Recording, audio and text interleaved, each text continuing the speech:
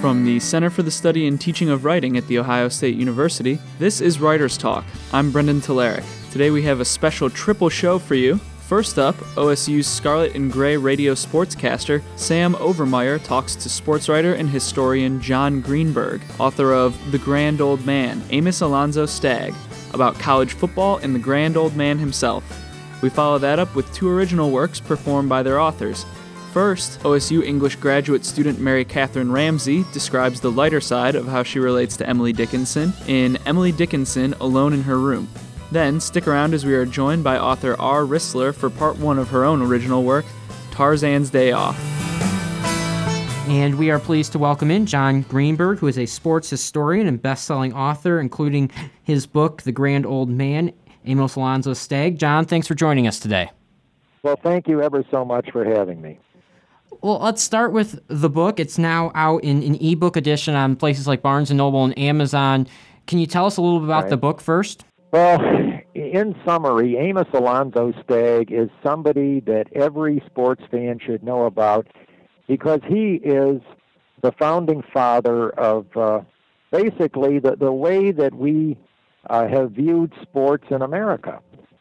He was one of the founding fathers of the Big Ten Conference, the American Football Coaches Association, the NC. He was a tremendous role model, the concrete example of what a man should be, a coach should be, a teacher should be, a husband should be, and a father should be. And he's especially timely because the Big Ten Conference Championship game, the winner is going to get the Stagg Trophy, and it's so fitting because it's great that his name is being brought to the front once again, and hopefully this will get people interested in learning about what a great man Amos Alonzo Stagg was, and the lessons that he stood for, and his legacy is something that really is needed now because there's such a crisis in sports in general. Do you think, because his name was on there with Joe Paterno, as you mentioned, they've removed Paterno's name, the Stagg family kind of came out in support of that, correct? Yes, they did. They did it strictly because the Big Ten Conference itself decided to do that. So it's not as though the Stagg family had it in for Joe Paterno or felt that Joe Paterno did not deserve that sort of recognition, because when the decision was made to put his name on the trophy in the first place, there was absolutely no objections at all from the Stagg family or from anyone that ever knew Amos Alonzo Stagg or played for Amos Alonzo Stagg. And believe it or not, there are still people around who played for him because he coached all the way up into the 1950s. As a matter of fact, a grandson of one of his players was playing for the Green Bay Packers in the last Super Bowl. So Amos Alonzo Stagg, he's still very much around in that sense. And I don't want anybody to ever think that Amos Alonzo Stagg's descendants had any ill feelings about Joe Paterno. And I think that what happened to Joe Paterno is a tragic thing, and it's a situation where you're in a position where you are in the top rung of an organization, and you are going to be held responsible for what goes on within that organization, just like what happened with Jim Tressel. Do you think that they will at some point add another coach to this trophy, or do you just think it'll stay as the Stagg Trophy from now on? I was on a show with a gentleman in Ann Arbor, Michigan recently, and he offered the opinion, why couldn't they call it the Stagg Yost Trophy in honor of Fielding Yost? And he raised an excellent point because Fielding Yost, he did an awful lot at the University of Michigan. He took Michigan a long time ago. A great student of football said to me, Fielding Yost brought civilization to Ann Arbor. And if it wasn't for Fielding Yost, you would not have Michigan Stadium. If it wasn't for Fielding Yost, you wouldn't have that tradition of Michigan football that is so so monumental. The song "The Victors," that all came out during Fielding Yost reign, and his pride and joy was that stadium. And I remember Fielding Yost's greatest comment was, "It holds." Well, at that time, it held about 80,000 people. He says, "Yes, it holds all those people, and the best part of it is that every one of them have to pay to sit there." So Fielding Yost, he was a very colorful man. And so, yes, there's a possibility that they could add another name to the trophy.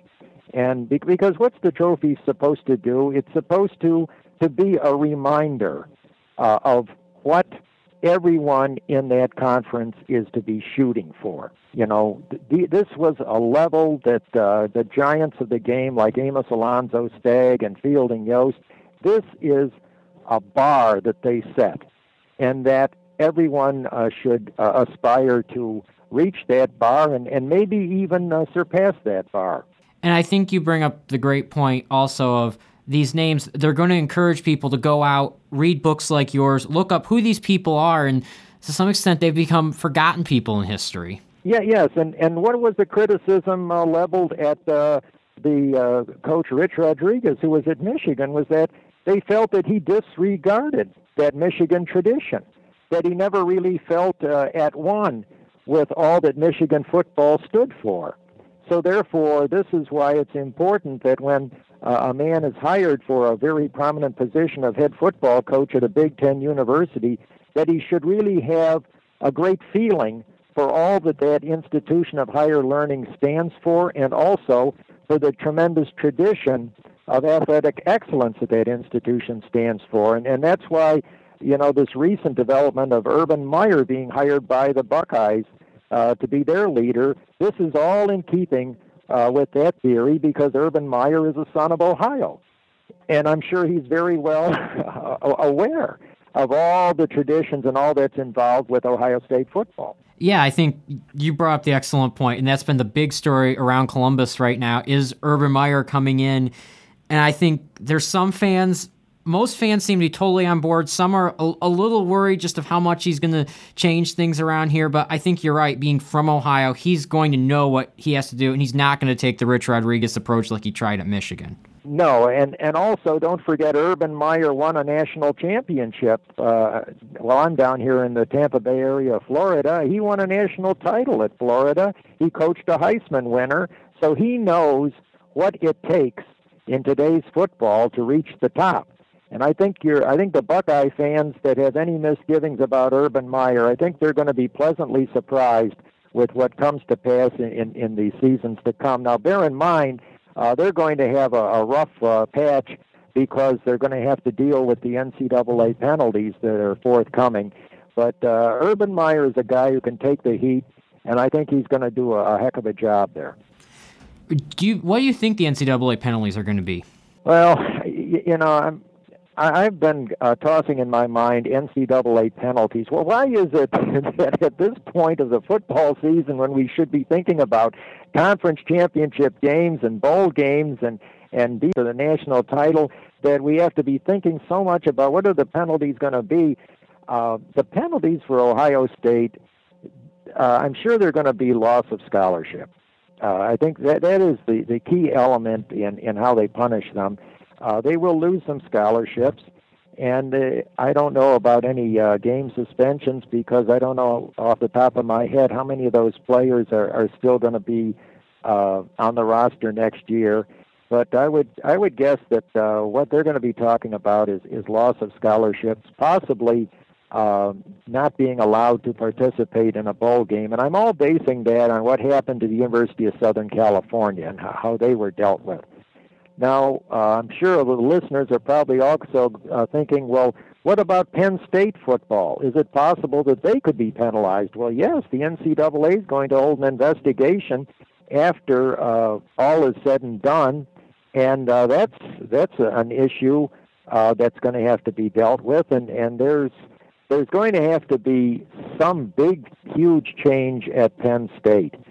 They will probably have to have just about everybody in that regime gone in order to regain the trust of the general public when it comes to Penn State football.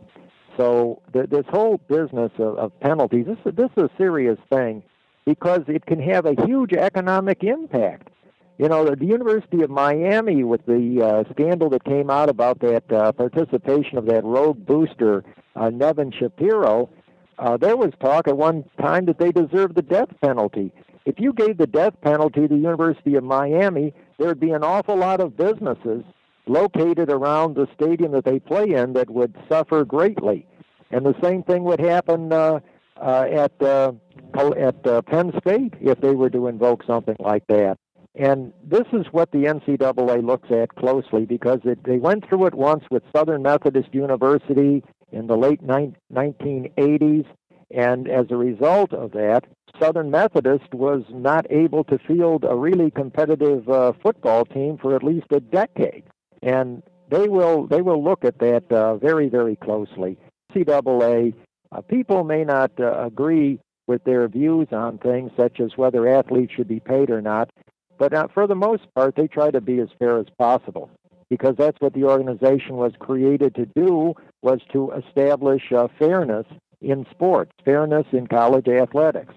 So do you think we would ever see a death penalty again this time around, or was that a one and done? I don't know if we want to. I really don't think it would be good for the game of college football. I don't think that it's great to be out there taking pleasure in the misfortune of others, and that's basically what you're doing.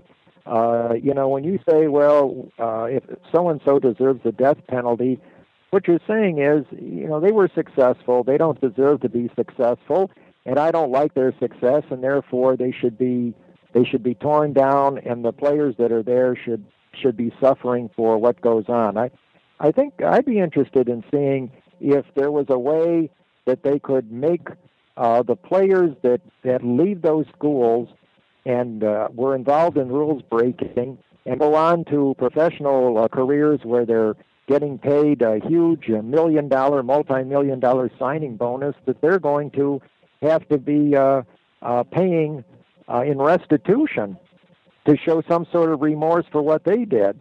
And also the coaches. I think that the coaches should have some sort of penalties involved in their contracts so that if they do get involved with something that really was rules breaking, that they should also have to suffer monetarily for that, because just about all of these major athletic programs, they are involved with federal money at one stage or another, because there's taxpayer money used to finance those stadiums. There's also contributions to the schools under tax-deductible contributions, 501c non-for-profits, all different things. And this is, everything seems to be about money as far as making things right at this stage of the game. And I think that that's also going to have to become a concern, because another thing, too, is that the way that you offenders, that sends a message to other people who might think about offending that maybe it wouldn't be such a good idea, and that maybe it might be better to stay on the straight and narrow and realize that we may not win as many games as we would like, but we don't have to be worried about somebody coming back to us and taking some of those victories away from us and taking trophies away from us and taking our names off of trophies and other things that would be really, really painful down the road. All right, John, a pleasure to have you on. Thanks for joining us today. Thank you, and if they wish to get a paperback copy of The Grand Old Man, Amos Alonzo Stagg, they can contact me personally at Greenburg John, that's one word, Greenburg John, at yahoo.com. All right, great. Thanks, John. Thank you. You're listening to Writers Talk from the Center for the Study and Teaching of Writing at The Ohio State University. That was sportswriter and historian John Greenburg. For more information about John, visit us at writerstalk.org. Now here's MaryKatherine Ramsey performing her original work, Emily Dickinson, Alone in Her Room. Emily Dickinson, Alone in Her Room. Emily Dickinson, hidden in her room, wearing all white, refusing guests, avoiding household chores because her sister Vinnie would do all the work in support of the great art that was being created and then tucked away in a drawer. It's all true. It's as real as me sitting here in my broken desk chair because somebody got very, very angry when the SpongeBob game froze up and refused to play, and that anger had to go somewhere. To Emily Dickinson, I will say, don't pretend to be real, because it can't be real. A room, a life so close, so dedicated to you. And to Edna Pontillier, I will say, choose your children or choose death. Girl, please. I leave my children. I leave them at school. I leave them with babysitters. I leave them with their dad. But their voices echo in my ears. God is in the silence, I tell them, but they don't want God. They want me to listen, to watch. A room of my own? Sweetheart, I own the whole damn house. But the house gets crowded with vacuum cleaners. 4. Okay, 5. Target had one on sale this morning, and it picks up pet hair in a snap. And in that snap, it will be as if I have no pets at all.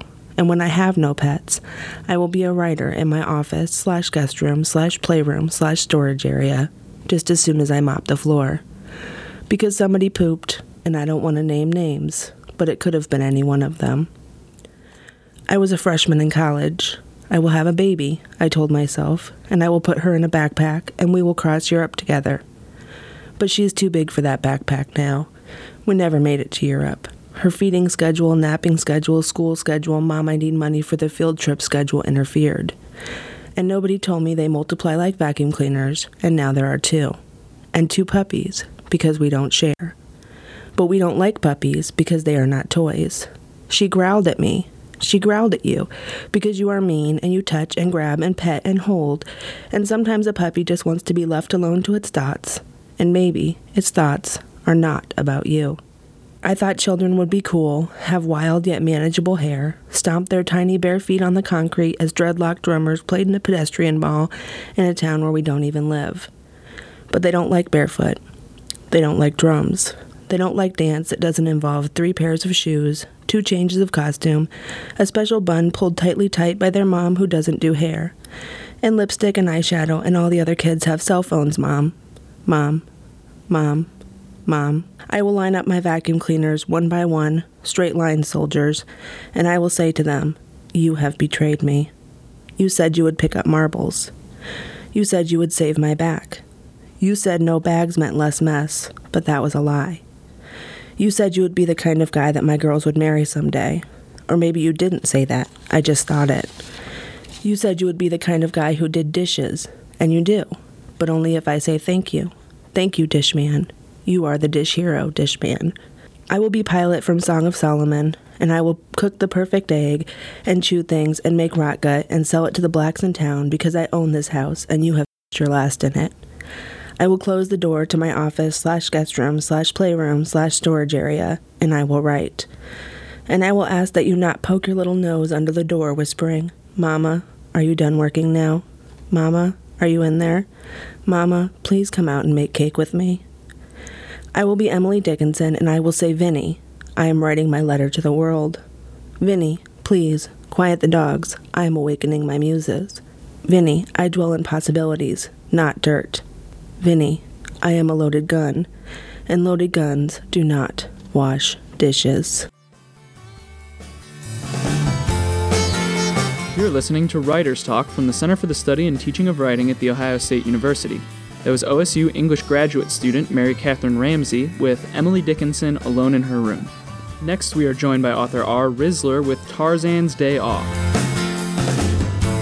This is R. Rissler reading the essay Part 1 of Tar-Zen's Day Off. Last March, I did something monumental. I left my house for an entire day.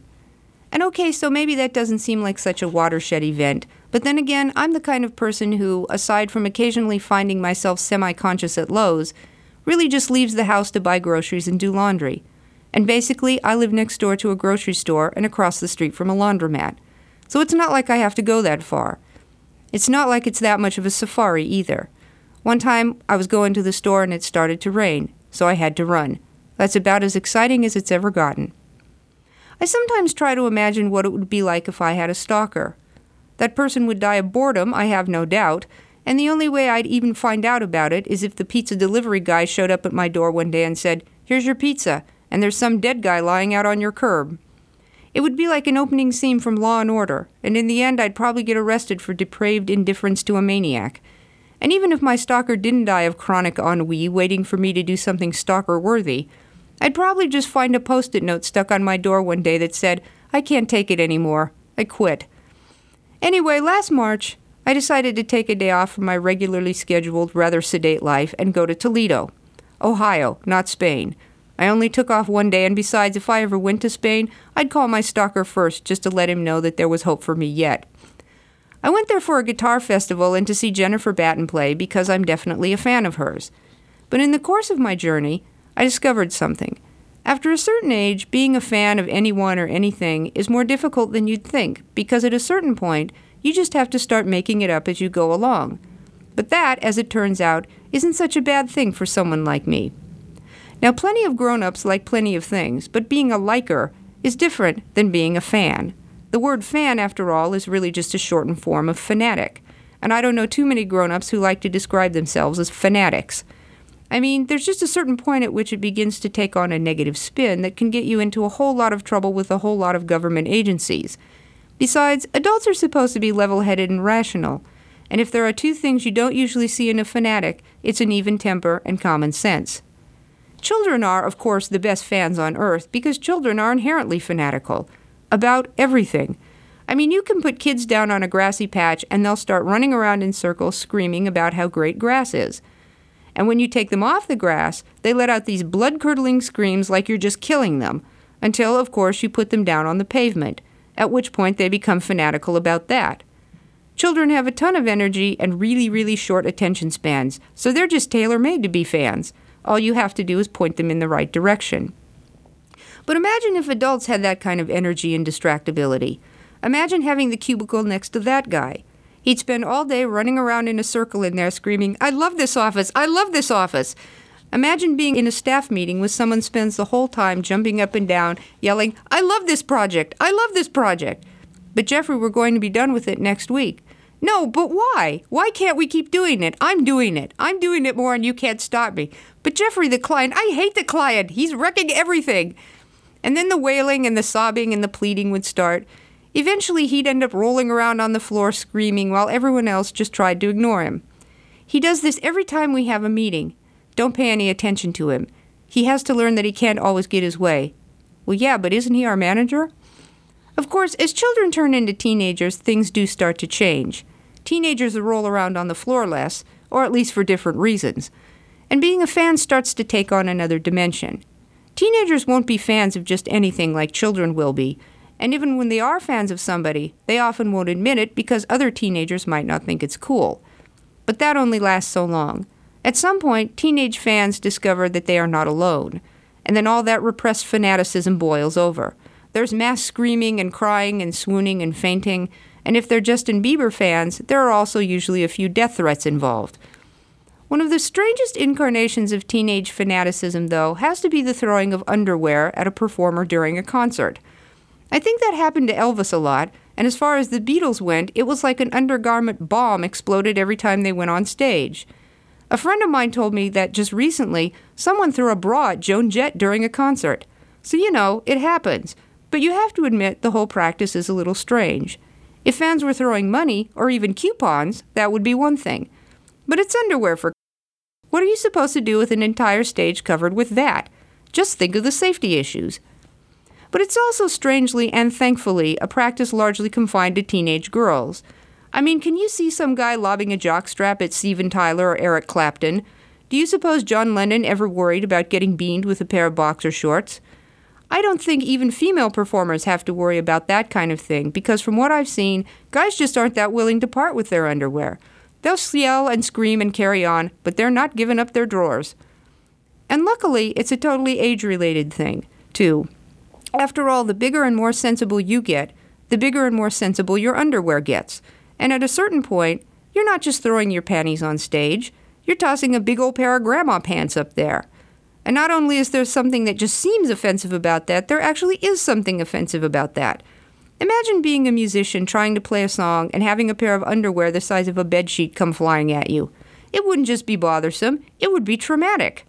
I keep having this nightmare, doctor, and all I see are these huge underpants with big teeth and claws coming at me. It would be a miracle if that performer was ever even able to get on a stage again.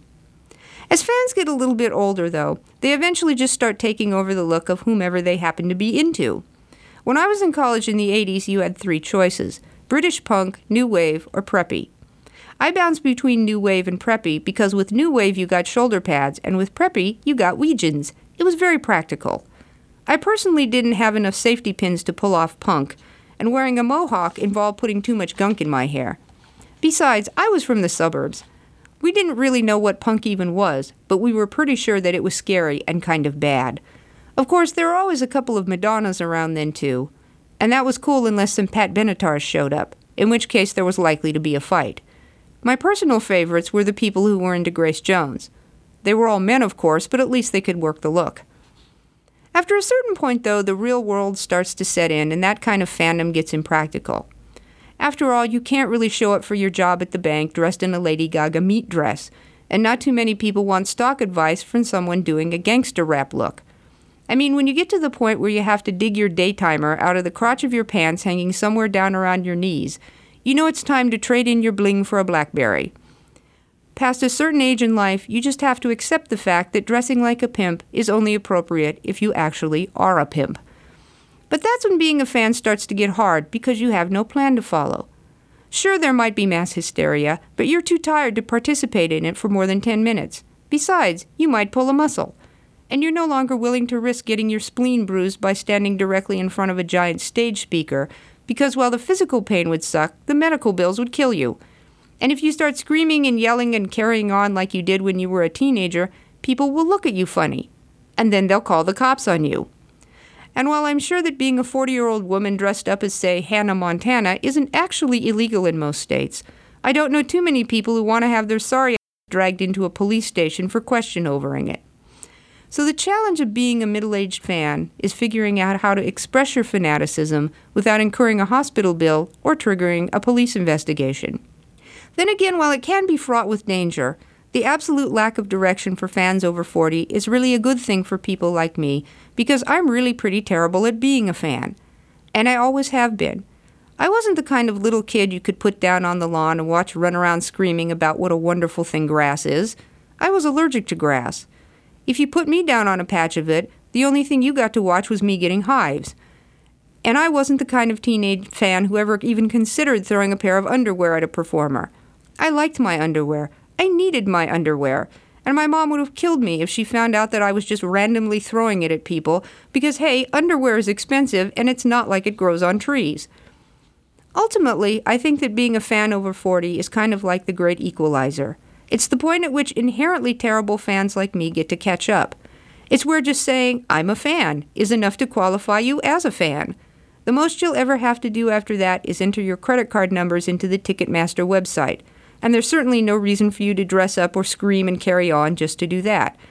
But beyond that even, being a Jennifer Batten fan over 40 is kind of like sweet revenge for all incompetent fans everywhere. Batten is basically an electric guitar virtuoso who does a multimedia show, and the whole point of going to see her is that you show up, sit down, and shut up. You're supposed to watch and listen. If you got up and started jigging around and screaming and flinging undergarments hither and yon, about half the audience would probably call the police. Hell, Jennifer Batten would probably stop and call the police on you herself. If nothing else, you'd almost certainly get some of the most memorable stink-eye looks in music history. It's the kind of situation where a calm fan is a good fan, and given that I am often positively inert, my prowess at being a fan is very nearly the stuff of legends. So last March, I went to Toledo. I saw an amazing musician play an incredible show, but even more than that, I was actually a fan. And it was wonderful because what I discovered is that it's virtually impossible to fail at being a fan when you're over 40. No one expects anything from you. You just have to utter the magic phrase, I'm a fan, and you are one. Technically, you don't even have to show up for anything. So if you do, you're like a super fan. And as far as I'm concerned, that's like heaven on earth. After all, when you're someone like me, it really is the best of all possible worlds.